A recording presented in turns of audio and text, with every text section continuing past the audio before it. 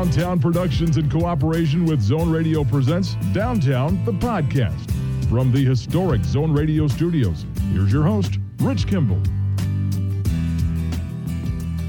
And we are here for the podcast, Downtown's 152nd episode. Rich Kimball, Carrie Haskell with you. Brought to you by Cross Insurance, where security meets strength. Had a couple of good conversations for you this week on the program. In the second half, we talked with Eddie Muller. He is the noircheologist, the host of Noir Alley on TCM, Turner Classic Movies. He has written extensively about film noir, knows the genre about as well as anybody, and a really fun conversation with him about some of the greats of film noir in history. But we get things underway by talking with a couple of music makers who have been getting it done for more than 50 years now. From their days as members of the Fifth Dimension, scoring big with hits like Up, Up and Away, Aquarius, One Less Bell to Answer, Last Night, and so many more, on to success as a duo with a #1 song and Grammy Award winner, You Don't Have to Be a Star to Be in My Show. Top of all that, they've been married for more than 50 years as well, and they're about to release their first new album in more than three decades, entitled Blackbird, the songs of Lennon and McCartney. Here's our conversation with the wonderful Marilyn McCoo and Billy Davis Jr. Thanks for being with us today. Thanks, Rich. How you doing? Doing very well and loving what I've heard so far from the new album. I'll ask the question I'm sure you've been asked a million times. Why Blackbird and why now? Well, this seems like a good time to be singing a song like Blackbird because, actually, when that song was written by Lennon and McCartney, they wrote it as a civil rights anthem. And so many people didn't realize that, but the timeliness of it is just so right on when we look at what's happening today and in our country and all around us. Well, and the video that you've released it's very simple but so powerful. Yes, it is. It makes a statement, and I think the statement should be made, especially at such a time as this. Yes. We're talking about how the blackbird leaves the nest, and as the bird is growing up, and when you leave the nest, the mother doesn't always know if the bird's going to come back. And we've seen so many of those sad moments happen in our lives today. And it's just a powerful statement to remind people that we're all living together, that we hurt together, and we pray together, and we love together. And so that's it. We just want everyone to remember that we are together. Well, it's a wonderful message and an incredible version of Blackbird that everything that you do together is so good. I love the version of Silly Love Songs, and to me that does a couple of things. It not only shows the range of Lennon and McCartney as writers, but it shows your range as singers. Well, Silly Love Songs was it's a funny story behind that song. Years ago, when we were when we had our first album out, we had our You Don't Have to Be a Star. Well, on the charts, we went to #1, and there was somebody on our tail, and come to find out it was Paul McCartney and Wings Wings, and the song was Silly Love Song, and knocked us right out of the #1 spot of the charts. So this is not payback. This is just something that needed to be sung. It needed to be sung during this time because we do need love, and love is not silly. And a lot of people who've heard that song have said, "Oh my God, do we need a song celebrating love like that today?" Yeah. Well, and I love the songs that you've chosen for the album. Yesterday, Help, Ticket to Ride, John Lennon's Just Like Starting Over. And talk, if you can, about how much of a help in putting this all together you got from young producer Nick Mendoza. Oh, quite a bit of help. Nick, we found out that Nick's parents introduced him to us years ago, introduced him to the Fifth Dimension music. And he fell in love with it, but little did he know that he would end up meeting us one day through our management company, and he would be producing. And so he was the one who came up with thinking about, hey, let's try Blackbird. because we had been doing a Beatles medley in our live show. And Blackbird was one of the songs that we were doing. And when it just all came together, people were loving the arrangements that we had on the Beatles medley in our show. We were delighted that Rick was such a fan because he's so young. You mean Nick? No, Nick.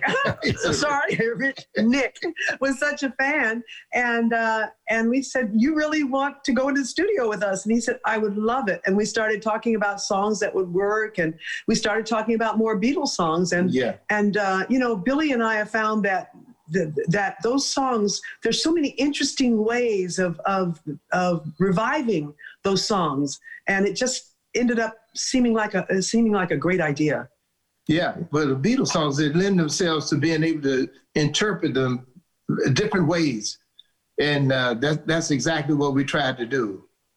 We're talking with Marilyn McCoo and Billy Davis Jr. about their new album, Blackbird. But I wonder if we can go back to the very beginning of your partnership. Marilyn, you were in a group called the Hi-Fis with Lamont McLemore. Is that right? That's right. That's right. We actually went out on tour with Ray Charles, the genius of Ray Charles. He was managing the group, and we went out on the road with him, and we're out with him for a little while, came back home. That group broke up. And then the next group that came together ended up being the Fifth Dimension. Mm-hmm. Billy had come out from St. Louis to Los Angeles looking for a record deal with Motown, and Lamont knew the people at the Motown offices, so he said, "Well, you introduce me to them, and I'll convince them that they want me." and they did, but they put me on a waiting list, so I was waiting anyway. So meanwhile, that's when we started the group, and the group was called the Versatiles at first, and then it was renamed the Fifth Dimension. And you already had Ron Townsend and Florence LaRue on board. Yes. Well, Florence was the last one to come on board. We were looking for another. We knew that we liked the idea of 2 women and 3 men's voices together because it gave you so many possibilities for harmonics and interesting chords, and but we wanted a strong woman's voice, and so Florence came in and sang, and we said, "Oh yeah, that's the voice. That's the voice we're looking for." Well, the song that really you rode to the top of the charts are written by a great friend of our show, the wonderful Jimmy Webb. Up and Away just went to the stratosphere, higher than a balloon, and coming at a really turbulent time in American history. That was a song that people embraced so much. Oh yeah, it really was. It was again. It was another song that made people happy. That's right.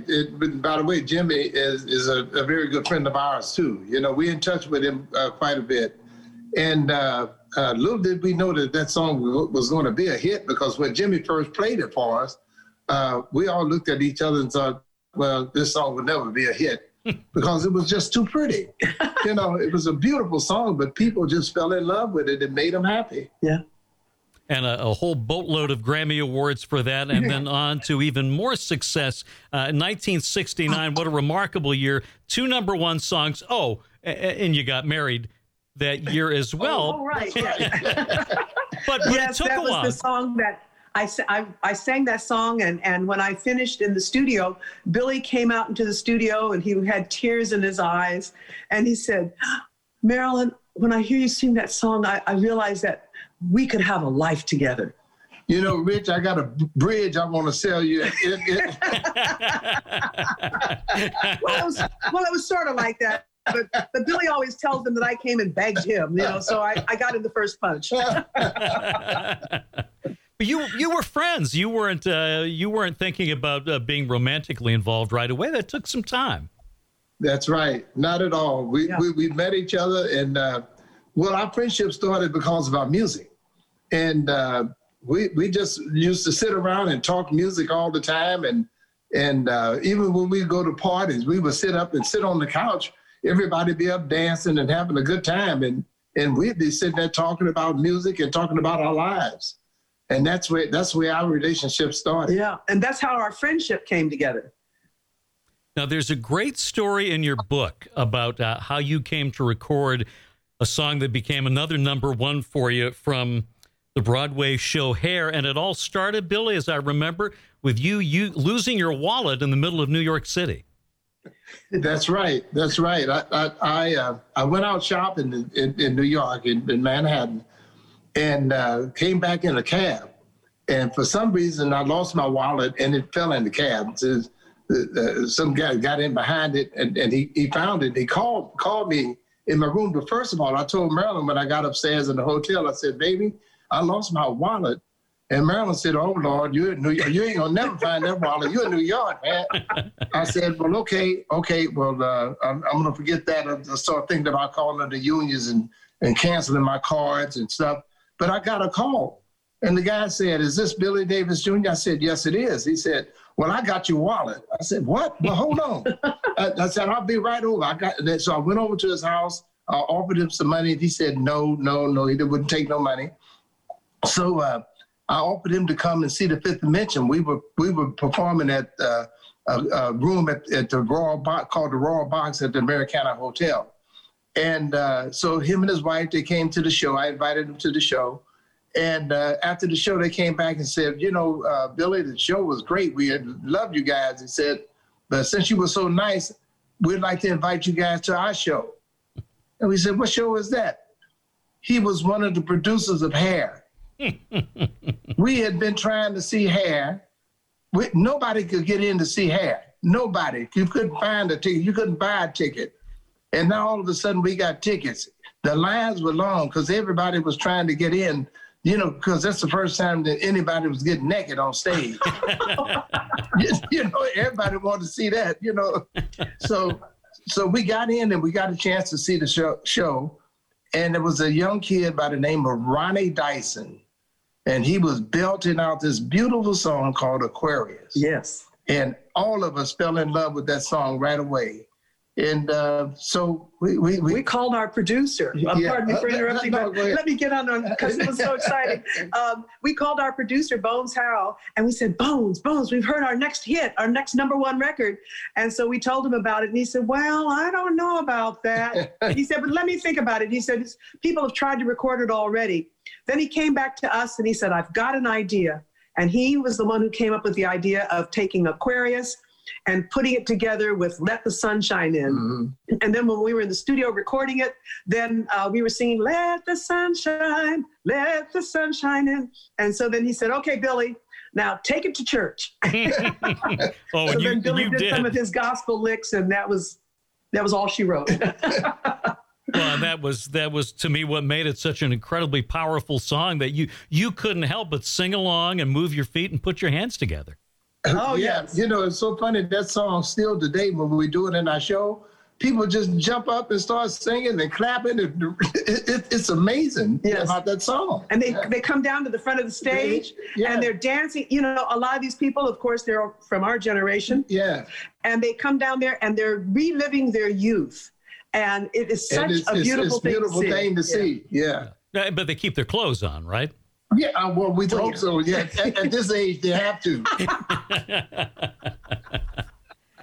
In 1970, you released a song that became another big hit for the Fifth Dimension. And Marilyn, for my money, it's one of the great vocals in all of pop music history, One Less Bell to Answer. Oh, thank you. Yes. Burt Bacharach and Hal David.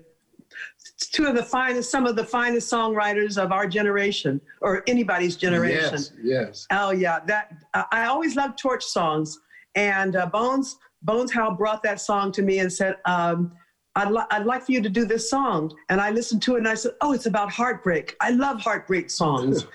So I started rehearsing it, and Billy and I worked on it together, and he gave me a couple of ideas of how to approach it, and the song became a hit for us. Yeah. The rest is history. Now, I was such a big fan of your music, but growing up in that time period, it was always great to see on television, usually the Ed Sullivan Show. But I have to ask, who did your wardrobes? Who put together those costumes for the wonderful TV appearances? There was a wonderful young designer by the name of Boyd Clopton. Mm-hmm. He was with us for a number of years. He's no longer with us now, but he came up with these ideas. He saw we had Lamont McLemore, who was a photographer in the group, also came up with an idea of maybe we should try taking a color theme like black and white. On this particular night, we did a black and white color theme, and everybody picked something different that worked for their personalities. And we were performing, and Boyd Clopton was in the audience that night, and he saw it. And afterwards, he came back and he was introduced to us by a friend. And he said, I see what you guys are after, and I think it's a great idea. He said, take your own personalities and take a theme and come up with a new look. Mm-hmm. And that's what he did for the group. Well, you had tremendous success with the Fifth Dimension. And then in the mid-'70s, you decided to go your own way, released your first album, and immediately continued the great success you've had before, this time reaching #1 yet again with the song we talked about earlier. But what a great song from '76, You Don't Have to Be a Star to Be in My Show. Oh, yeah. Yeah, that was a big one for us. And we were surprised that something would happen so soon for us, because after we left the group, we didn't know what was going to happen. And, one of the great things about that particular album was the name of the album was I Hope We Get to Love in Time. And I remember we started singing I Hope We Get to Love in Time on a lot of shows. And we thought that was going to be a big record, but it didn't. And You Don't Have to Be. In fact, we did that on the Dolly Parton show years ago. Yes, we did. And but it wasn't that song. It was You Don't Have to Be a Star was the one that really took off. And that also led to you having your own summer replacement series on television. Yes, it did. And that was an interesting experience, because Billy and I. It was kind of an exciting idea to do something on television, and we did 6 episodes. Mm-hmm. They were trying different ideas to see what new concept they wanted to try in the fall. It was CBS at the time, and we did 6 shows and found out that it was fun, but we really preferred performing live. That is where we derive our greatest joy. Although you had great success as a host of Solid Gold for many years. Yeah. And I really enjoyed that, too. It was a lot of fun. I thought, I don't know if I want to go back and do television. But you know what? That was a great time, because the music was new. And the first year the first year was Dionne Warwick and, oh gosh, I'm blanking on his name. The country singer who had all of the hits with Jimmy. Glenn Campbell. Thank you. I had one of those senior moments. Sorry, folks. And then, so Dionne and Glenn did it the first year, and then the second year, Andy Gibb and I did it. And then I stayed with the show for 5 years. It was a lot of fun, and Billy came on the show, and we sang duets together, and it was a good time. It was a different experience for you too. Yes, it was. You got a chance to interview and sing together with different artists, and I thought it was nice. Yeah. Well, thank you, dear. And you both did a lot of acting through the years as well. Was that different than performing live and doing your music to stretch that other side of your artistic ability? Well, I always thought I wanted to be an actress, and I was trying to decide between music and acting.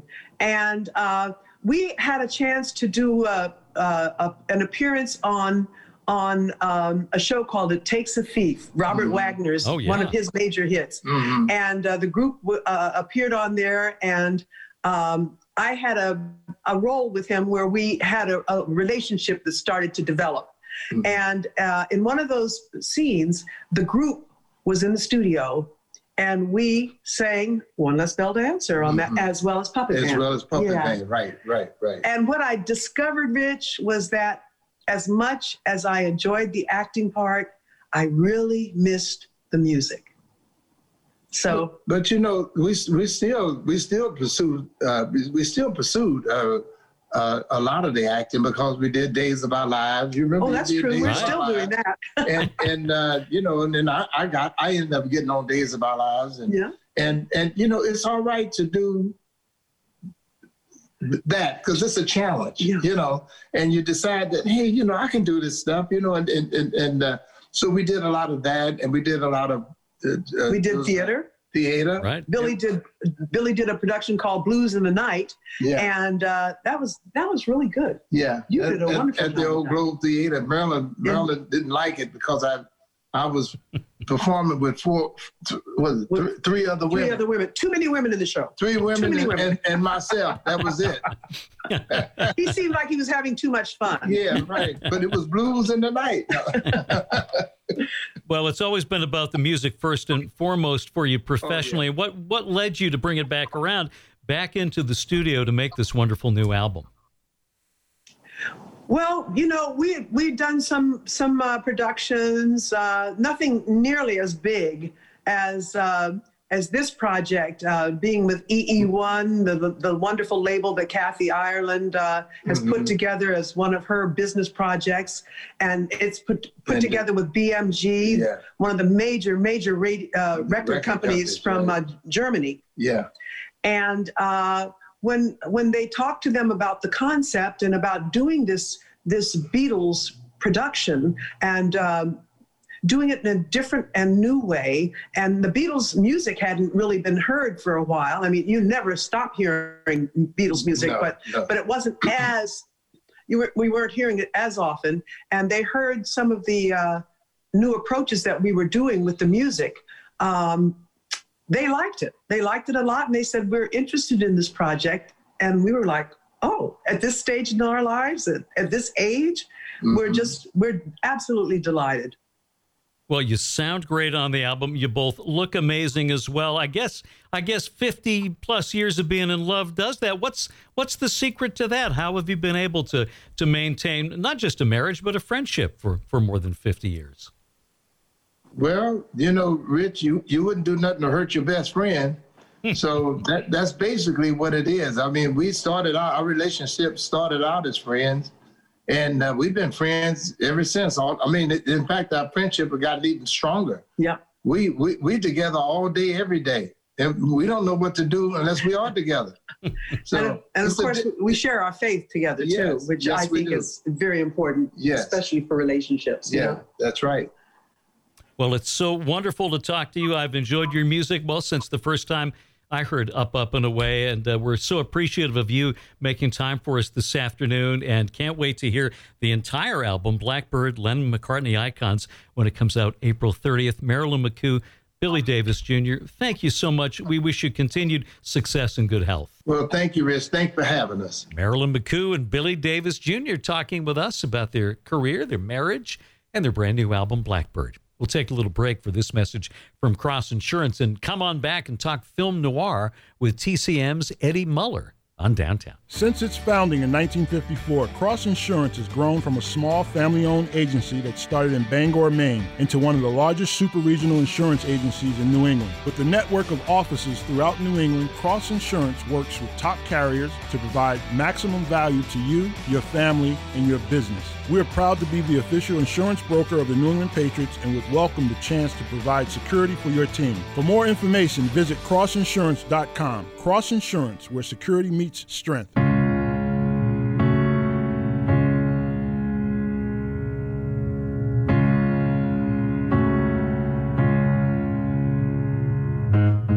Blackbird singing in the dead of night.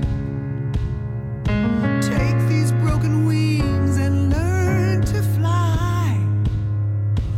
All your life, you were only waiting for this moment to arrive. Yeah, little bit right there of Marilyn McCoo, Billy Davis Jr. Title cut from their new album, Blackbird. Up next on Downtown the Podcast, we welcome in the host of Noir Alley on TCM, Turner Classic Movies. He's the author of a number of books, a film noir expert. We had so much fun talking recently with Eddie Muller. How did you become a noircheologist? Well, I'll tell you, this is a funny story. Once upon a time, I got my entree to the publishing business by writing a book about the history of adults-only movies. And when I was done with that, I said, now I want to write a book about movies I actually like watching. So I wrote a book about film noir, and that was back at the early part of the century. And it's just taken off from there. And you've talked about this on TCM. Your father was a boxing writer, and that's one of the things that drew you into this world. That is correct, Rich. Yeah. I sometimes say that watching the old film noir movies is, I feel like I'm watching my dad's home movies or something when I watch The Setup or Body and Soul, because that really was his world. I kind of missed it. I was born somewhat late in his life. And so there's no question that that's why I'm attracted to the films, I think. It's a way of exploring my dad's world safely. And you based the character of Billy Nichols in your book, The Distance, on your father. Absolutely. It's fictionalized, mind you, but the character, absolutely, very much modeled on my father. So what was the first film noir that you saw when you could appreciate what the genre was? Well, I suppose it's possible to appreciate the genre even if you don't know all the terms and the nomenclature. Things just resonate with people, right? I mean, some people respond immediately to comedies or musicals or something, but for me, it was the noir. And I guess it was a movie called Thieves Highway. Mm-hmm. It was made in 1949, but set in San Francisco. And so that it fascinated me because I didn't recognize that place in the movie because all of it was gone by the time I saw the movie in the late 60s, early 70s.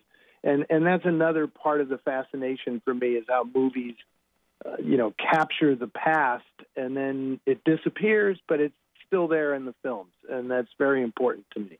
I want to talk about a few films and some of my favorites, and one that every time it's on TCM, I have to be there watching. Gun Crazy is about as good as it gets when it comes to film noir. Well, I appreciated that film enough that I wrote, as you mentioned at the top, I wrote an entire book about the creation of that film and its influence on other movies at the time. What do you get out of it, Rich? Why do you find it so special? Well, I love the characters and the way they're portrayed. I love I'm a school teacher in my full-time job, so I can appreciate the struggles that young Bart goes through early on along the way, and to see his character arc. But it's just the cinematography is incredible. The pace of the film is so great. Yeah. It's just, in addition to the story, it's just a beautiful movie. Yeah, I totally agree. And I had the great good fortune of becoming friends with Peggy Cummins, who plays Laurie Starr, Annie Laurie Starr, the gunslinging gal in that movie. And she was just a total delight. That was one of the joys of my life, is that we became very good friends. And of course, I love the fact that he wasn't even Russ yet. He was still Rusty Tamblyn is in it. Right. He plays young Bart when he breaks the window of the hardware store to steal that Colt revolver. Yeah, it's a pretty great movie. I have to agree with you. One of the films that really got me hooked on film noir, and I also love him as an actor and everything he does, is Richard Widmark in Pickup on South Street. Oh yeah, I had the great good fortune again to participate in a biography of Widmark that was done, maybe 15 years ago on the Arts and Entertainment Network. And I specifically spoke about his work in film noir. And Widmark, of course, was still alive then. And I got a very nice little note that he sent to the producer saying, who is this guy that knows all about those films? And obviously, particularly Pickup on South Street, but also Night in the City and Roadhouse and Kiss of Death. He was a giant in this genre. Are there certain elements that go into making the perfect film noir? Well, that's a good question. And, one of the things that keeps this genre, if it even is a genre, one of the things that keeps it alive is that everybody likes to debate about what makes noir noir. And I don't really think there's any other type of film where people have this argument. I mean, a musical's a musical, a western's a western, a comedy's a comedy. But when people watch noir, they tend to argue over it. I hope in a fun and respectful way. But I get this all the time. I think probably more than anything else, I am asked by people. They throw a title at me and say, "Is that noir or isn't it noir?" And the fact that you can discuss this and have different criteria is pretty interesting. You know, there are those people who think if there's no femme fatale in the film, then it's not noir. You know, if it's not in if it's in color, it can't possibly be a film noir. I don't subscribe to all of these things, but I get where people are coming from when they argue the criterion. We're talking with Eddie Muller here on Downtown. Well, one film that few could argue about whether or not it's a film noir is Out of the Past, which is just, it stuns me every time I see it. And one of the things that I'm constantly impressed with is to realize how young Jane Greer was when she made that film. 22 years old. Wow. They were all young. Robert Mitchum was the old man at 29 in the cast, and Kirk Douglas was 26, and Jane Greer was 22. People were different then. You know, I'm always startled by that. There was something about the fact that people lived lives before they got to Hollywood, and they looked a little more worldly and a bit more experienced, shall we say, than some actors you see today. But Out of the Past is definitive film noir. When people ask me, you know, I don't really understand what it is, would you recommend a film that will kind of crystallize it for me? It's either Double Indemnity or Out of the Past are the two that I always mention. Well, and Double Indemnity certainly up there. If not my number one, then perhaps 1A. It's, again, such a brilliant cast. And of everybody in that film who is so good, to me, the performance that sticks with me is Edward G. Robinson. I knew you were going to say that, because it's like the perfect supporting role, one of the best supporting roles ever in movies, I think, you know, as Barton Keyes, the insurance man. And the stories about his how great he was on that film are kind of legendary. You know that scene where he runs through the empirical tables explaining to his protege Walter about all the different ways people die. And that was one take. He did that in one take. Wow. And just nailed it. And, you know, Billy Wilder was so thrilled. It's like, this man is a genius. And it was such a discovery for me when I first saw this film, I think probably in my 20s, because I grew up watching Fred MacMurray on My Three Sons and had no idea when I was 9 and 10 years old about what he had done before he became Steve Douglas. Right, exactly. And the fact that he had actually made pictures with Barbara Stanwyck prior to Double Indemnity. So it was interesting that they were teamed in that movie. And Stanwyck did not really want to do the film initially. And, you know, she was extremely popular at the time. She was the highest paid woman in America at the time she made that movie. And she really thought that playing a murderess was going to backfire on her and her career, and Wilder just challenged her and said, "Oh, I'm sorry, I thought you were an actress." You have talked about your love of Humphrey Bogart. Is he the quintessential film noir actor? I don't see how anybody can deny that. I mean, other people obviously can have their personal favorites, but I really do believe that as a performer, Bogart was essential to the creation of this whole, I'm going to call it the noir ethos, but it was what he projected as an anti-hero. You know, he really kind of started doing this with High Sierra. He had made a lot of pictures in the 1930s at Warner Brothers where he was the second banana. He was like in the shadow of Cagney and Robinson and even George Raft. But when he made High Sierra, he became sort of a outlawish leading man and an anti-hero, and then that was solidified with the Maltese Falcon, and then he became a legend with Casablanca.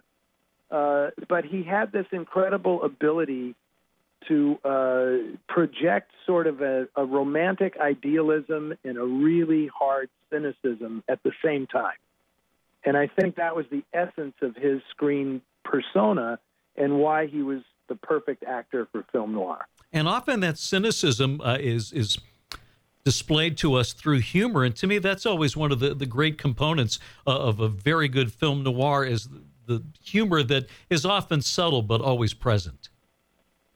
Well, I'm glad you mentioned that, Rich, because that's very true. I think people, the initial wave of recognition that these films got decades and decades ago focused on how they represented like the dark side of Hollywood and the dark side of American culture. But over time, as we've gotten more and more corrupt in the culture, I think that people now watch these films and it's almost like they're comfort food in a way. And the language and the style, the verbal style, is something that people just relish. And you're absolutely right. There's a wit and a elan to the language in these films that just makes them so incredibly enjoyable. So if Bogart is the quintessential leading man, who is his female counterpart? Well, that you're going to get lots of arguments over this because the big names dabbled in noir, like Rita Hayworth did Gilda and Lady from Shanghai, and Ava Gardner did The Killers. But I have to say it's Barbara Stanwyck, not just because of Double Indemnity, but she did a slew of these movies in the 1940s. No Man of Her Own, and Sorry Wrong Number, and The Strange Love of Martha Ivers. As a leading lady, I think it's hard to go against Barbara Stanwyck, who I happen to think is the greatest actress in the history of motion pictures. Well, coming up this Saturday night, you've got another one of my favorites on, and what an abundance of riches when you look at the cast and crew of The Third Man, from Orson Welles to maybe my favorite character actor of the time period, Joseph Cotten, to the direction of Carol Reed, the screenplay from Graham Greene. So much talent here. And the fabulous cinematography of Robert Krasker. You can't. Yes. I mean, Carol Reed gets all the credit because he's the director, but the lone Oscar that was won by that film was for its cinematography by the great Robert Krasker. But you're right. I think it could be argued that The Third Man comes as close to being a perfect film as any film you could cite, I think. Yeah, and then add into it the wonderful music that was so unusual and unique that, well, went on to become a huge hit on the charts from Anton Karas. Yes, something that I talk about at some length in my outro this coming weekend. I've learned some very interesting things about Anton Karas and his life after The Third Man that I'm going to be sharing with people this weekend. The other thing that I get such a kick out of doing this show is, I've been doing this for quite a while now. It's been over 20 years where I've been kind of like this noir expert and doing film festivals and writing books and everything. But I get such a thrill now because there's a social media aspect to this where you can see people commenting in real time about the films and things. And it pleases me so much to hear people say, this is the first time I'm ever seeing this movie. And I just love that. The fact that, we're sort of passing the baton to a younger generation.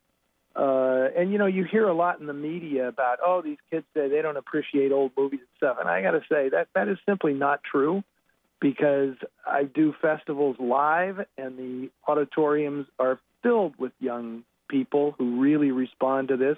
And doing the show on TCM, I get the exact same feedback. It's across the board,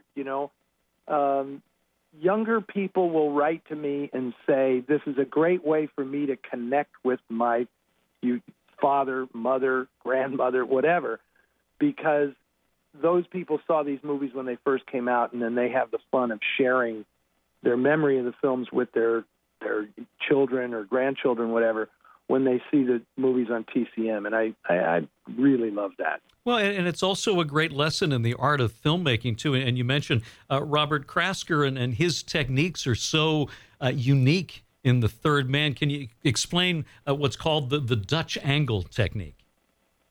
Well, a Dutch angle or a canted angle is just where you visually you're displaying some unease in the environment by putting the camera at a tilted angle that's very unnatural. So you're not seeing things straight on at eye level. It's askew.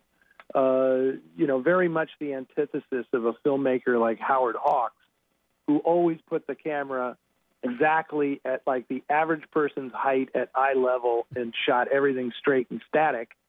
He didn't want people to notice the camera.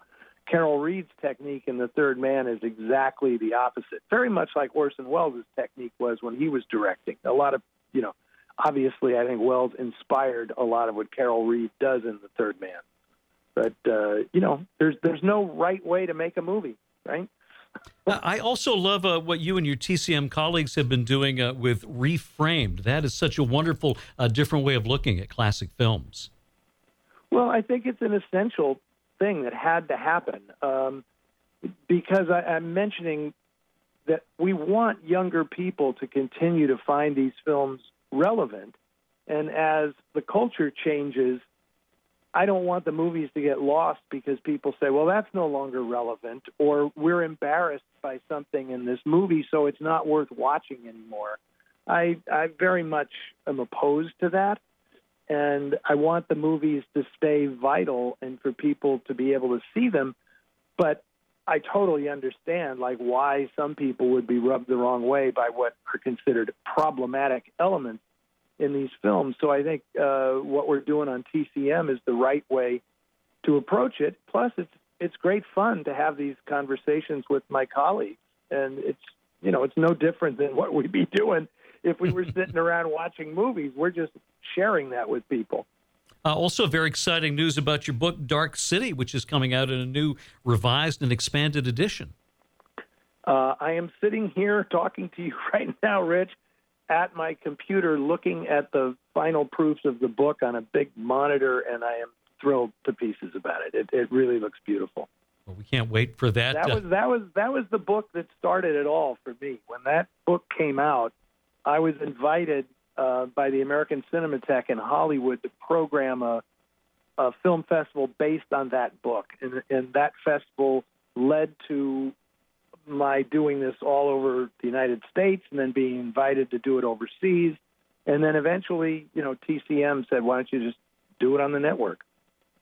I love it. Well, you can visit Eddie's website at eddiemuller.com and, of course, catch his work on TCM Noir Alley Saturday night and then again on Sunday morning. To me, and as a film fan and a sports fan, when you're there, it's like when Bob Costas would be there for a big game. I know it's going to be a great movie because Eddie Muller is there to tell us all about it. To really enjoy your work, and thanks so much for being with us today, Eddie. Oh, that's very kind of you, Rich. I appreciate it very much. It was really nice talking to you. Eddie Muller telling us all we need to know about film noir. That's my weakness, Carrie. It's my comfort food is to turn on TCM and watch some of these great. I love old movies. Mm-hmm. I love black and white movies, but I especially love the film noir genre. There's a lot to love about it. It's not one of those ones that I think of, but man, anytime I happen to stumble across one, it's like, oh yeah, this is great. Yeah, so many good people, so many great actors and directors, and boy, Eddie Muller knows it inside and out. Our thanks to Eddie, and thanks to Marilyn McCoo and Billy Davis Jr. for being with us on the podcast this week as well. And thanks to you for joining us. We'll see you next time here on Downtown.